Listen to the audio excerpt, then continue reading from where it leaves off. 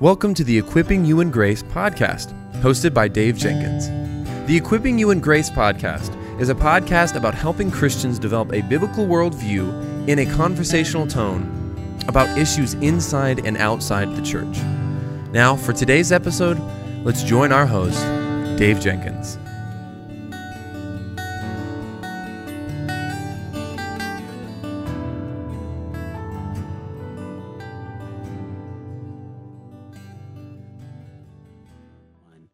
All right, guys, welcome back to the Equipping You in Grace podcast. My name is Dave, and I'm the host for this podcast. And with me today, I have my friend, Ben. Ben, welcome back to the Equipping You in Grace podcast. Hey, brother. Thank you for having me.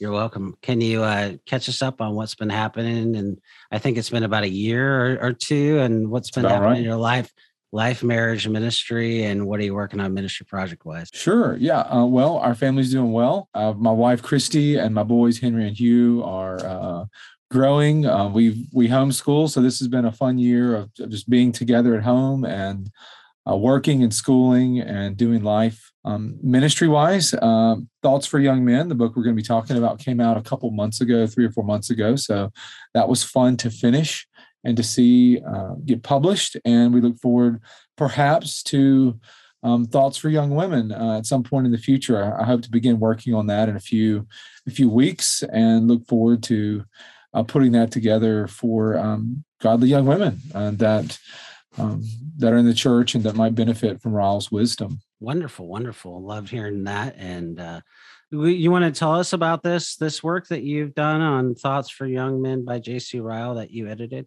Sure. Well, it was originally published in 1888 in in the Upper Rooms. That's a book that some of your readers may have, and if you do, it's right in there. It's filled with great insights from Ryle to young men that were derived from 40 years or 4 decades of pastoral ministry, 3 decades as a parent of young men, and his own personal experience as a young man. So there are rich insights here derived from, like I said, ministry, his own home, and his own life. The book itself is broken into 4 parts. It's very simple. It's very straightforward. Part 1 is reasons for warning young men. Part 2, special dangers for young men. Number 3, advice for young men. And 4, rules for conduct for young men. And so what I did is broke the original Thoughts for Young Men up into a series of 23 readings, and lightly edited the text. So remove some words that young men might stumble over, like vexed or fancied, things like that. I've been using this work with students I teach in middle school, and I would give them a copy of the original Thoughts for Young Men, and I would have them circle words that they didn't understand. And some of those words needed explanation. So if you see like the word repentance, it's important that they understand what that word means. So I created an info box in the text to explain what repentance is. But there are other words, like I said, vexed or fancied, things like that they're sort of Victorian words that they weren't familiar with. And so I lightly edited those and came up with a modern equivalent. I added ESV quotations instead of King James quotations. Each reading ends with a summary that sort of encapsulates Ryle's message there. Then there are a series of 3 or 4 reflection questions. There's info boxes to explain critical concepts like repentance, like justification, but also allusions like Ryle will mention the penitent thief. Well, I explain to them who the penitent thief is and where you can find him and what Ryle means by that. There's also memory verses for our readers to memorize a verse that really anchors the message of that chapter in the Word, and suggestions for further readings are down there at the bottom. So if you want to follow up the chapter on fear of young men, I'll often point readers to a passage in the scriptures that Ryle alluded to in the chapter and say, hey, go read this, and to get better insight into what Ryle means. We also added at the end a discussion guide for leaders.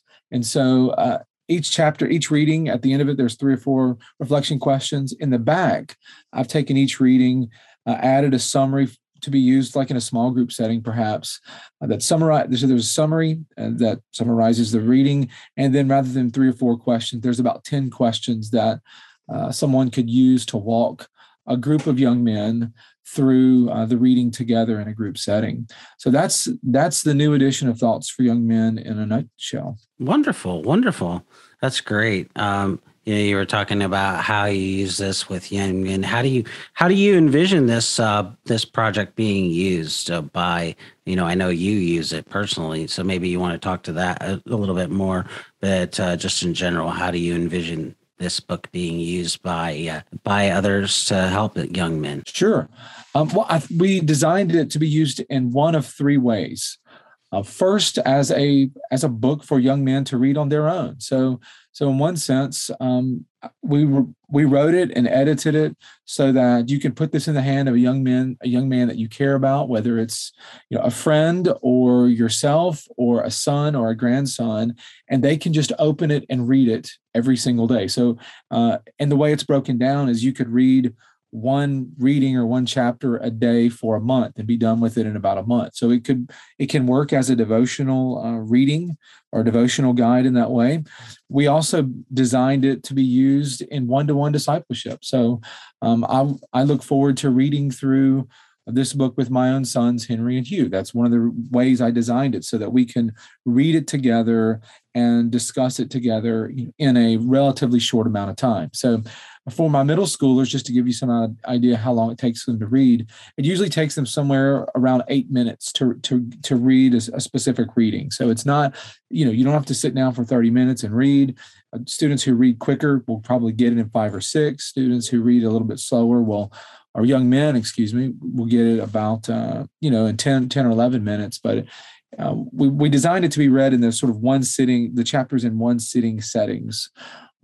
So individual reading, one-to-one, and then lastly, we designed it to be used in group settings. So we want and hope that youth ministers, that parents, that small groups would be able to take this book, read it together, use the discussion guide in the back, and sort of walk through each chapter or each reading through the questions that we've provided. And I do this in middle schoolers now. So on Fridays we get together and we take this book out.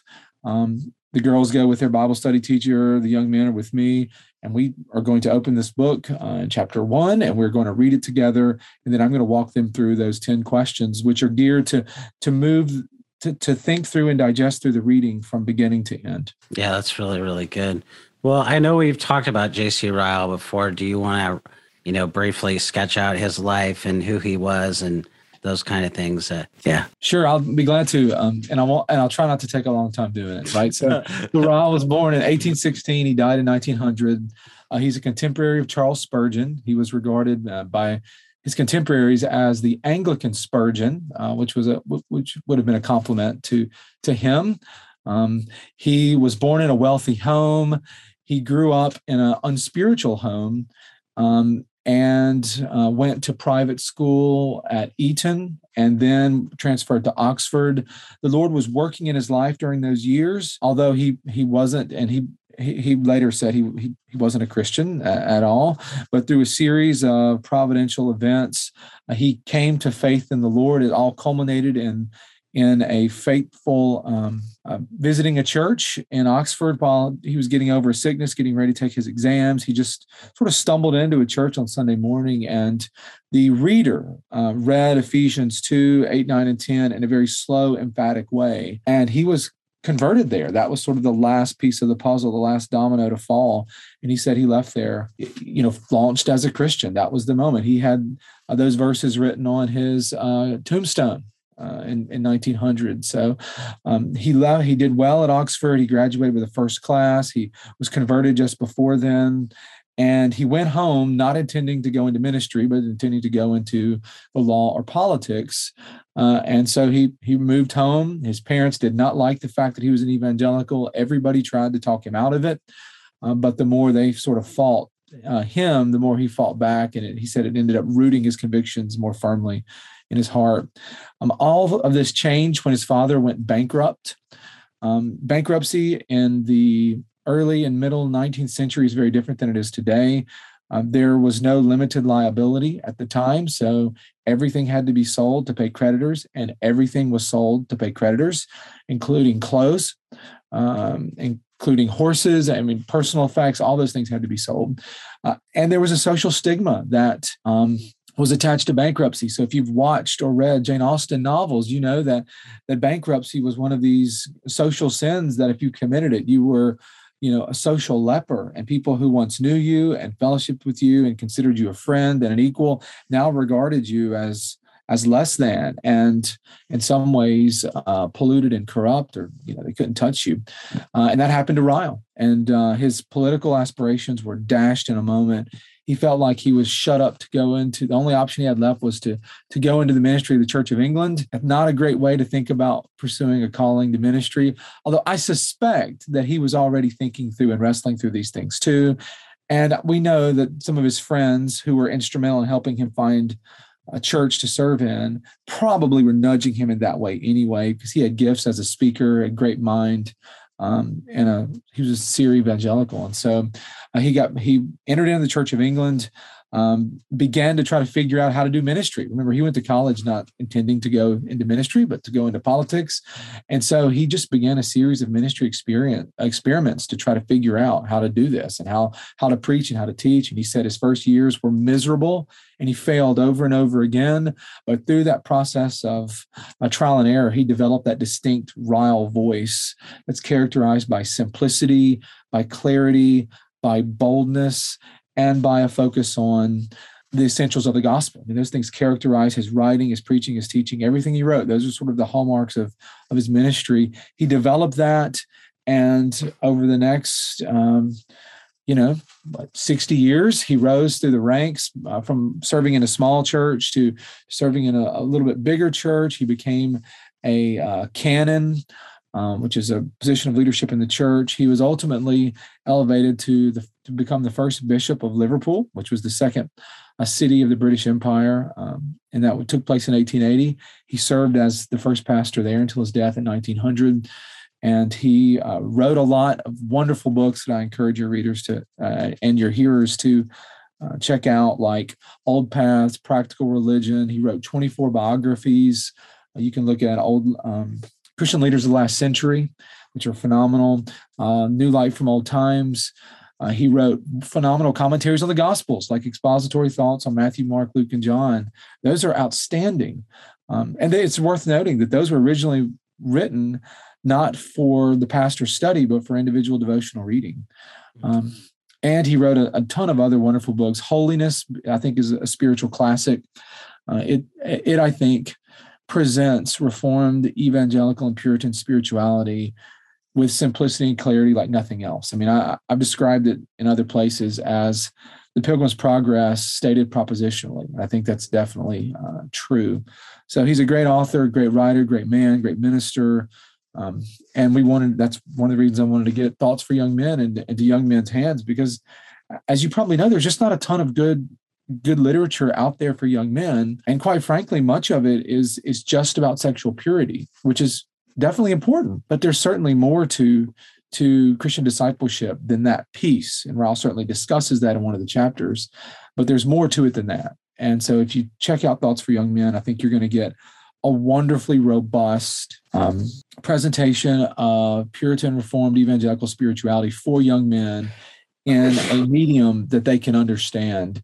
And it confronts you. I mean, Ryle confronts you. He directly addresses his reader over and over and over again. And it's just a great, anyway, it was an honor to be able to put this in young men's hands again. That's a great answer. And you're so right. Most contemporary books for men, as we talked about even before this recording, they're just highly theoretical. Right. And it's like, okay, we need the theology, but we need to help. Like, what is this? What do these even mean? Like, and we don't need it. Like, I'm not saying or advocating for we take a cookie cutter approach and saying, hey, this is what this looks like. No, we have to teach the principle. We have to teach the theology and the principle. And that's, I think, what Ryle does so well in this book and in any book. So thank you for your work on this. Well, getting into the questions here, what are some particular dangers for young men today? Well, here, let me tell you what Ryle said in 1888. Okay, so what? 125 years ago, 130 something years ago. He said that the five big dangers for young men are pride, pleasure, spiritual thoughtlessness, like not giving thought or concern to your soul, contempt for religion, and the fear of man. Now, as I thought about dangers today in 2021, what would I add to that list? And honestly, I came up with nothing. Quite honestly, I think that covers it. I mean, young men struggle with pride, and the devil owns young men through pride. Social media just makes that. And so social media, I think, amplifies that temptation. Pleasure, obviously, that is Ryle calls a lust the young man's sin. And I think rightly so. That's something for a young man to avoid and watch out for. But I really like the last three, just carelessness about your soul. Ryle mentions that in 1888, when roughly half of the population attended church every week. Now, even before COVID, what percentage of young men were in church every week? I mean, it's astronomically lower than that. I'm quite sure. And so spiritual thoughtlessness and there's so many more distractions that can take our mind off of our souls and eternity. And so I think Ryle's dead on there. Contempt for religion. Christianity is weak. It's shameful. It is, think of all the current monikers that can be used to describe evangelical Christianity today. There are all sorts of temptations to dismiss Christianity for all these reasons. And I think the fear of man, I think we're going to look at a question, or we're going to talk about that in particular. I think Ryle is just so insightful to put his finger on that, because I think that's critical. And certainly with the young men I know, young men want approval from their peers, from other people, from their pastor, from their parents. And that fear of man, that temptation is a real big deal. So I wouldn't add anything to it. I don't know what to add to it, because he seems like he covers all the bases pretty well. But is there anything you would add to it? I don't think so. I think that's really good. Well, you were just mentioning the fear of man. What is so dangerous about the fear of man? I think Ryle would say it's a powerful and all-persuasive idol. And he discusses this in chapter 10. And this is the last of the special dangers that Ryle mentions. And I suspect this is the one that concerns him most. Let me just, if you don't mind, let me just turn with you there in the book and listen to what he says about the fear of young men. He says, the fear of young man lays a trap. It's terrible to observe the power it has over most minds, especially young minds. Few seem to have any opinions of their own or think for themselves. They're like dead fish. They go along with the stream and tide. They hate the idea of going against the tide of popular opinion. In a word, the opinion of the day is their religion, their Bible, and their God. I think it is an idol. And I think Ryle just hits it right on the head. He goes on to say, the thought, what will my friends say of me, nips many good desires in the bud. The fear of being looked at, laughed at, and made fun of keeps many good habits from being taken up. There are Bibles that would be read this very day if owners had the courage. They know they ought to read them, but they are afraid. What will people say? There are knees that would be bent in prayer this very night, but the fear of man prevents it. What would my wife, my brother, my friend, my companion say if they saw me praying? I think a lot of young men today, even Christian young men today, are afraid to be more zealous, afraid to be more committed, more wholeheartedly devoted, more openly Christ-like for that very reason, because of the fear of man. And so for Ryle, I think the fear of man, why is it so dangerous? It keeps young men from becoming Christians. And secondly, it keeps young men who are Christians from living a public, zealous, devoted life for Christ. And in essence, from living a useful life for Christ. And that's what Ryle would say. Yeah, I think that's so good. I mean, I think that, social media allows us today through smartphones to be somebody that we're not, Right. we can play pretend, and we can think, oh, well, I'm better than I really am, or because I have X number of followers.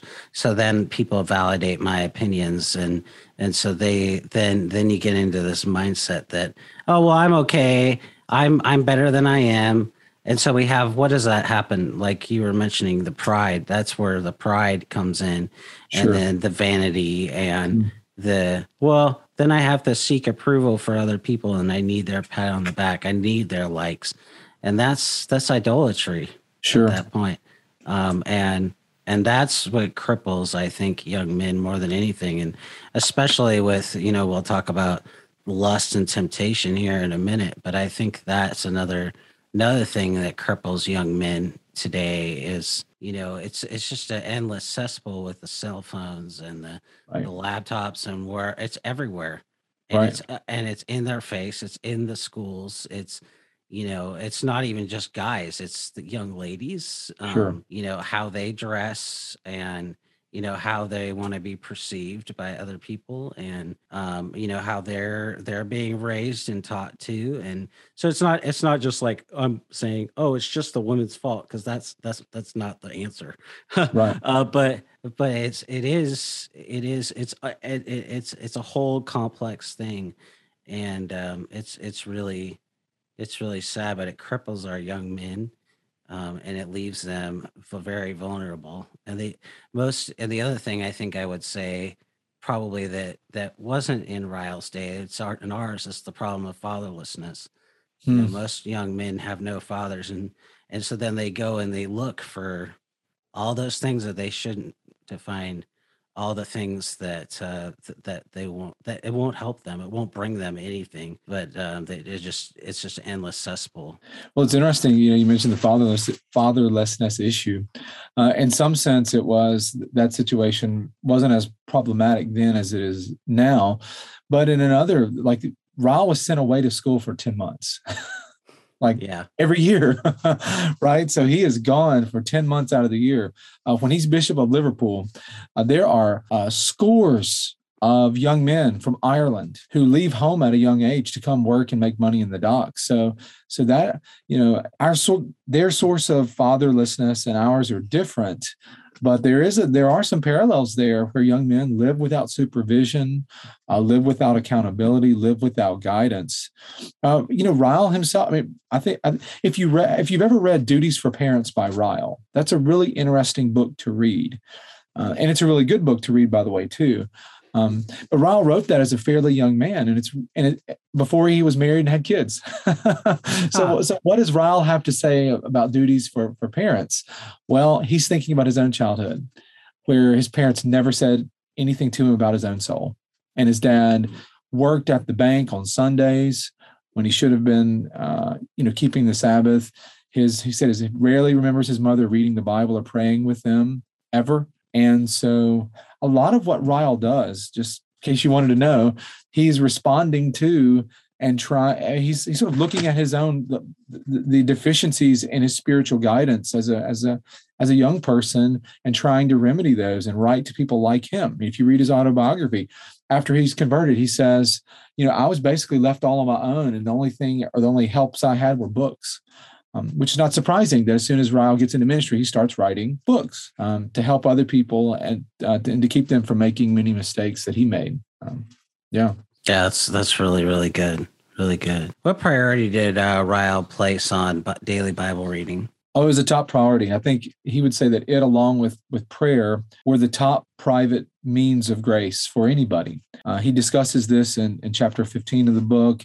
And like you mentioned, he doesn't just say, read your Bible. He offers some help, some outlines, some guidance how to do that. He said, read your Bible habitually. One of the things that's interesting about Ryle and his contemporaries, we don't realize this, is that all of them grew up or were educated in the classics like Aristotle. And so for Aristotle, virtue is acquired through habit. And Ryle would say that's how you acquire spiritual virtue, through habit. And so he says, read your Bible habitually, read your Bible prayerfully, read your Bible reverently, read your Bible regularly. And one of the things I like about Ryle is that he doesn't say, okay, you must get up at 7 a.m. or 6 a.m. or 5 a.m. He understands. He doesn't. I think he avoids the traps of legalism and says you must do it this way. But he does offer, I think, concrete advice. Like I said, read it habitually, prayerfully, reverently, regularly, and I think that's helpful. I think that I appreciate the fact that he is not just sort of shaking his finger saying, read your Bible, but he's telling you ways you can do that practically. And I've got to mention the quote at the very end. Many of your readers, I know that you will have known this quote. I have it actually on a bookmark that I got from like a Reformed branding group, but he ends the chapter on the Bible with this quote. Value all books in proportion as they are agreeable to Scripture. Those that are nearest to it are best. Those that are farthest from it and most contrary to it are the worst. And so for him, your commitment to the Bible is not merely just habitually read your Bible and that's it, and just forget about it and compartmentalize your life off in that sort of way. But he would go on to say, in every book you read, value it as much as or as little as it's agreeable to the Scripture. So for him, it's not merely about some sort of formalistic approach to Bible reading, but rather it's prayerful, reverent, regular, habitual reading that's integrated into your soul and that you use to become the standard of life by which you judge doctrine, ministers, churches, and even other books. Amen, brother. Yeah. Amen. And we need that today. I mean, Sure. I think of, and it's been 20 years for me, probably longer for you, in high school. And I just think of what's happened in those 20 years. Oh, man. And what's happening with our young people today and the challenges they face. And I can't honestly, in high school, for me, I was in a good church where they were preaching, expository sermons. In fact, we were even in adult Sundays and youth Sunday school. We were going through systematic theology. So we were, learning those things and we're my senior year in high school and those types of things. And they were building into us these categories. And, I didn't fully grasp that at that time, but it's now I do, obviously. That's, 21 years later, 22 years later. And, I'm thankful for that kind of investment. I would say to the youth pastor or any youth worker, I would say that's absolutely vital. They may not understand it and be okay with that, but down the road, the investment is gonna pay off. Helping them prioritize the Bible reading and systematic theology and learning what biblical theology is and encouraging them to read good Christian books and have those available. Absolutely. Is just so vital. And, that really fueled a love for theology for me early in high school, and that's never left and never will.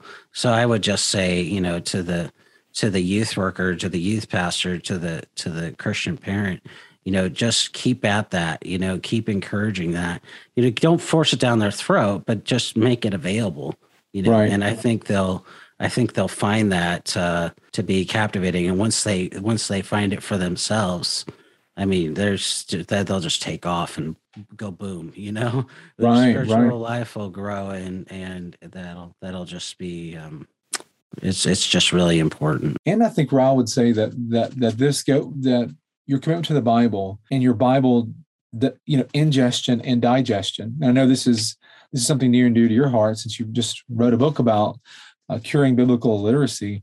Ryle, when he talks about the fear of man, says this: young men, I want you all to be free from this bondage. That's the fear of man. I want you to care nothing for man's opinion when the path of obedience is clear. And so for Ryle, you can't really combat the fear of man if you don't know what the Word of God says. And you can't make those stands that you need to make if you're ignorant about what the path of duty is. And so for Ryle, you are going to succumb to the fear of man if you don't know what God says. And so you've got to get the Word of God in. And when the path of duty is clear, that's where you take your stand, come what may. And for Ryle and for people in Ryle's spiritual tradition, for their Puritan Reformed evangelical spiritual tradition, the Word of God is just fundamental. There's nothing else to say about that. You can't go very far in the Christian life, or you might say you can only go as far as your knowledge of the Bible will take you, in general. So, amen. Yeah, amen. It's delight. I say in the book, it's a delightful duty, and I think Riot would agree with that. Absolutely, absolutely. It's a delight that we have 66 books that God delights over, and He summons us. He invites us to open that book and to read it and to know God, as J.I. Packer would say. and we get to enjoy that. We get to eat from the book, and we get to dine at that table. I'm talking in Ryle language now. That's right. That's right. So yeah, I mean it's awesome. I mean, and I'm a huge fan of Ryle's impact on my thinking and in a number of ways on this too. So it's really awesome. So good. What advice does Ryle have on pursuing Christian friendship? This is huge.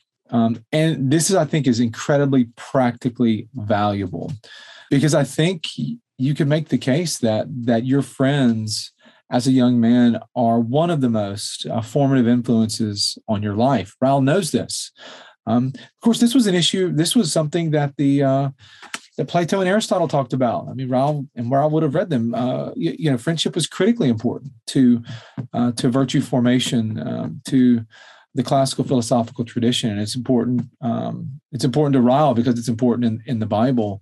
And Ryle's own life was shaped by friends. So one of the turning points in his own spiritual pilgrimage is when he was out hunting with a friend, and he and his friend were hunting pheasant, I assume, and Ryle shot and missed, and he swore, he cursed.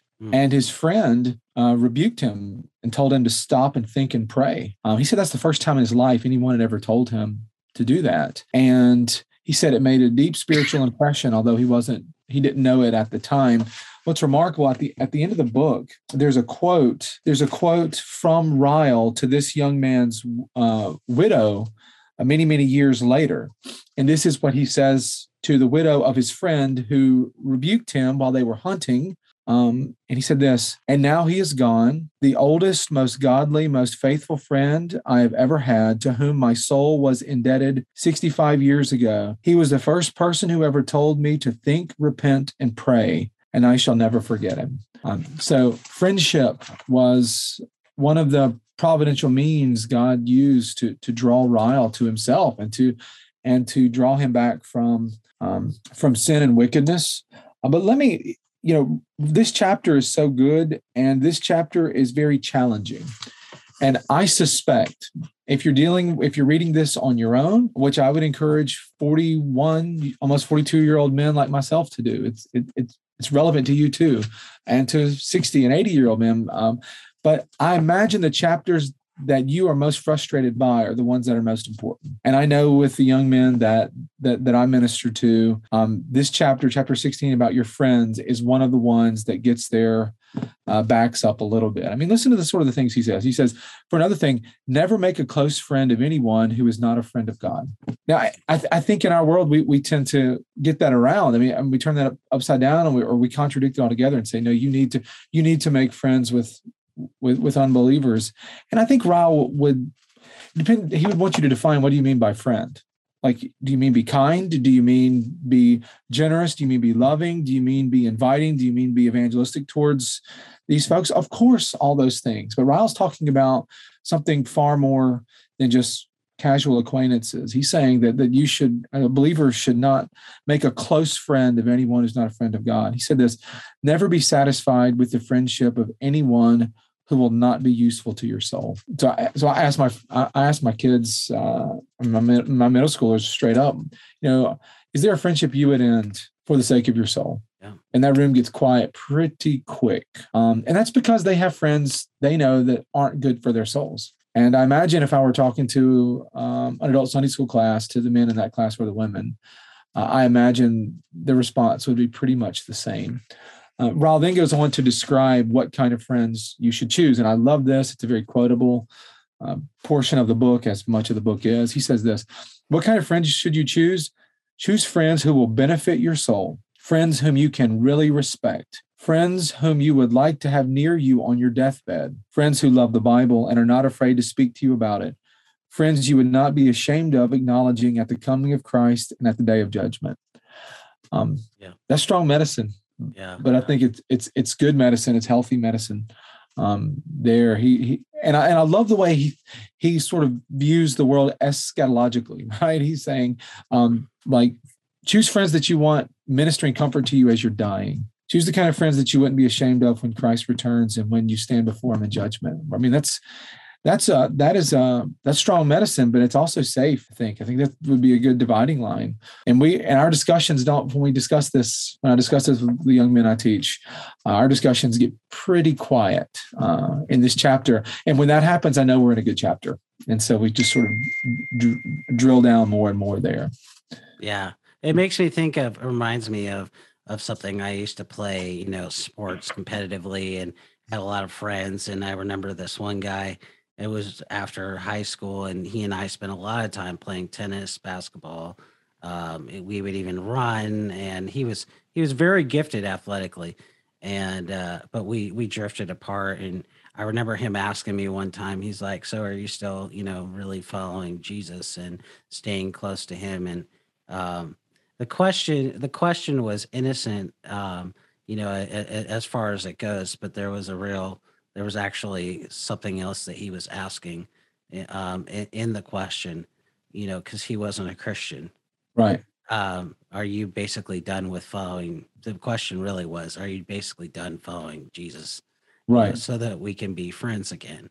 Right. And it wasn't that I wasn't friends with him. It wasn't that I didn't enjoy spending time with him. Sure. It was just that he was into drugs. He was into alcohol. Right. He was a ladies' man, and he was known as a ladies' man. And I didn't spend as much time with him. And I know that bothered him, and I know that it bothered other people, but it just kind of draws out like what you were just saying. 'Cause I realized, I can either go down, and I had a lot of friends who were popular because of where I lived and growing up and those kind of things. And, but I realized, you know what, this isn't going to benefit me. It's not going to help me to grow. And the closer you let those types of people get to you, and there was a time in my life when I reversed this, and it did affect me. Right. It did affect my walk with God. It did affect my pursuit of holiness, and it's not worth it. It's not worth letting those, not those types of people, but people that aren't following Christ close to you, because they'll influence, as Proverbs talks about, your morals, your ethics, the way that you approach life. And what we need, life is too short for that. Sure. As Ryle would say, we have to be pursuing Christ wholeheartedly. Mm-hmm. We need to be fearing him. We need to be walking with him so that we can be that witness to those people. That's right. It's not that we don't care about them. It's not that we don't want to be around them. We certainly should. That's the opposite air, right? Right. So we're not just having a holy huddle, but we're also having those kind of friendships that are close to us so that they can spur us on, so that we have real accountability, so that when we talk to those types of friends, that those people that we know well and they know us, we can actually speak truth to them, and they actually see that there is something different about us. Sure. Right. So I think that's an important thing too to say. And this is just, it's basic. I mean, this isn't like Ryle sort of making things up. This is Proverbs, like you said, he who walks with the wise grows wise, but a companion of fools suffers harm. That's Solomon. That's not Ryle. Ryle's just reminding us that that's true, and asking us to think about that practically in our own lives and friendships. Yeah, that's good. What was Ryle's counsel on fleeing temptation? It's really simple, and it's really unpopular chapter, I imagine. This is the first sentence, and really it tells you everything you need to know about Ryle's advice here. He said, "Resolve by God's help to shun everything which may prove to be an opportunity for sin and temptation." So he doesn't say just flee temptation. He says, shun everything which may prove to be an opportunity for sin and temptation. And I think that advice is so good, so relevant, so wise.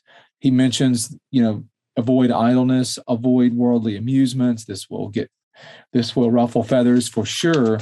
But really it all falls under the sort of larger umbrella of, he says this, young men, do your best to stay away from everything that may injure your soul. Mm-hmm. So obviously, sexual sin is one of those things. Obviously, the ubiquity of pornography and its ease of access, falls under these things, but other things do too. And I think Ryle's advice is so good, and it's not legalistic, and it's practically wise and pastorally wise.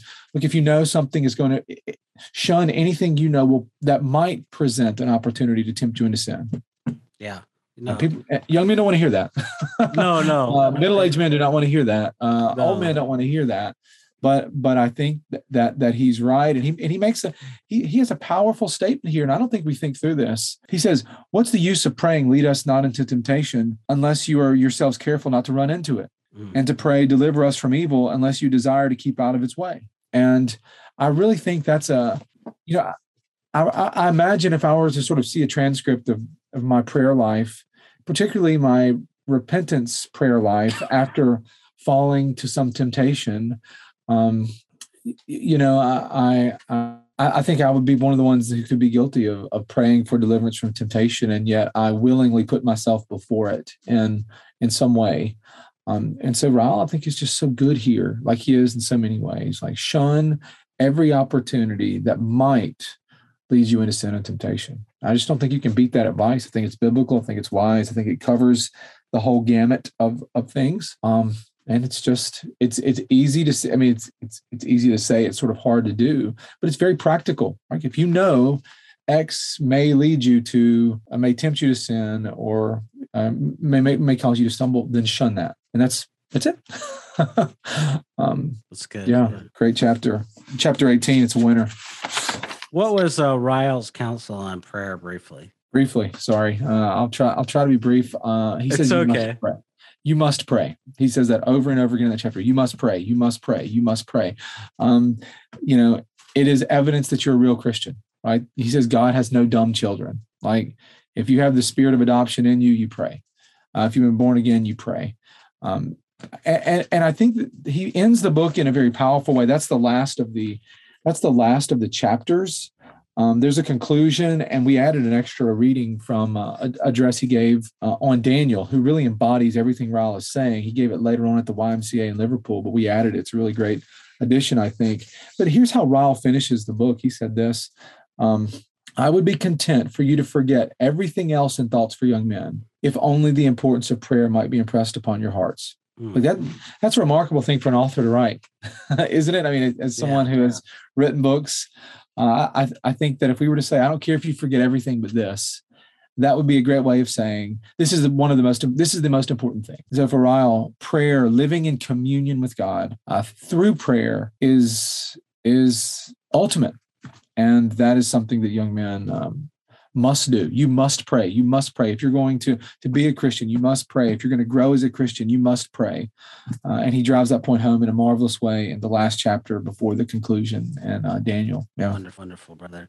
Well, where can people go to find out more about you online, on social media, or otherwise? Sure. You can check me out at Bennett W. Rogers on Twitter, or at Bennett W. Rogers on Instagram.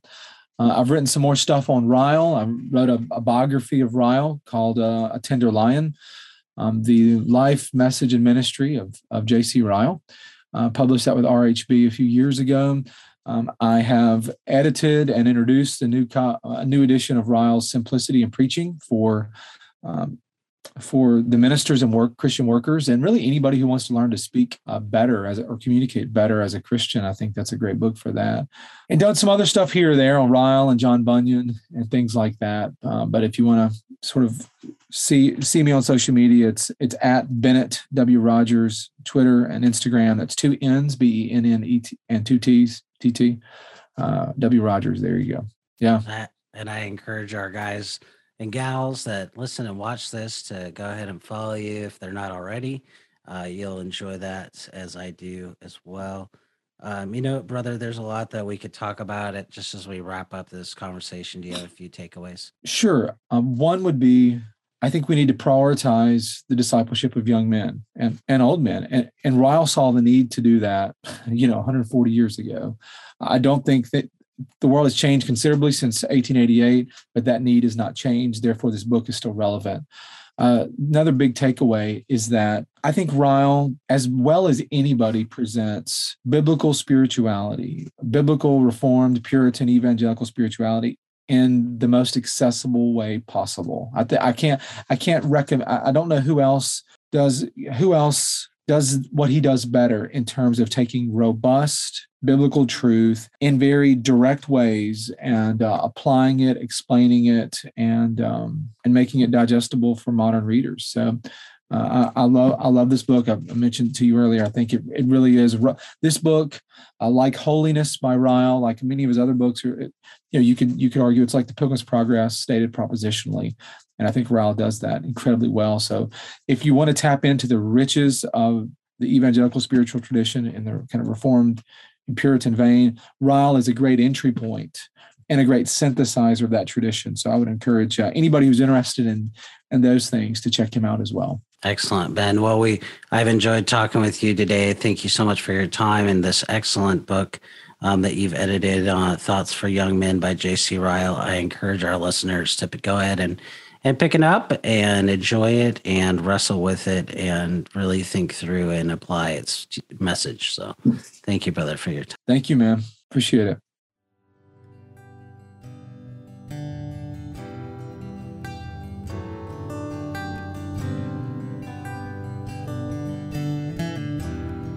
Thank you for listening to the Equipping You in Grace podcast.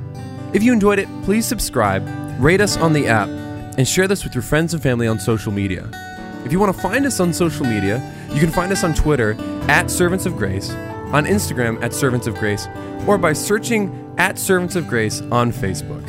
You can also find this episode and many others like it on the front page of our website, servantsofgrace.org.